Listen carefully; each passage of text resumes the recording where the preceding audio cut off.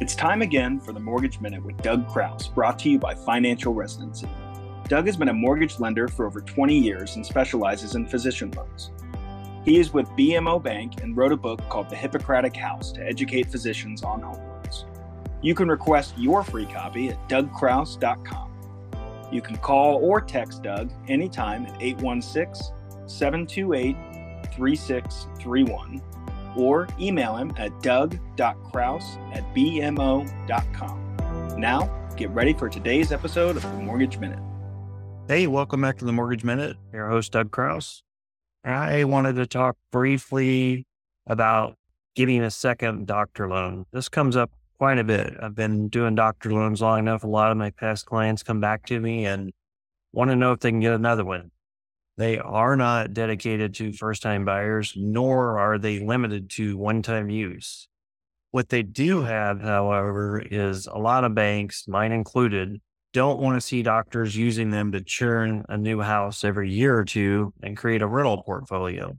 Not saying you can't do it, but what they're going to do to prevent you from doing so is, say you come to me at BMO and do a 100% loan and then come back to me a year later and say, hey, I'm moving. I want a different house and I want 100% financing again.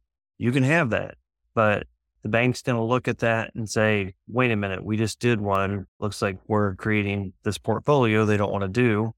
So they're going to give you the option of either put money down on this first one, or if you paid down the principal on the original one to 80% or less of what you originally borrowed, or have owned it for 5 years. Either of those circumstances, then we would do a new one without reappraising the old house.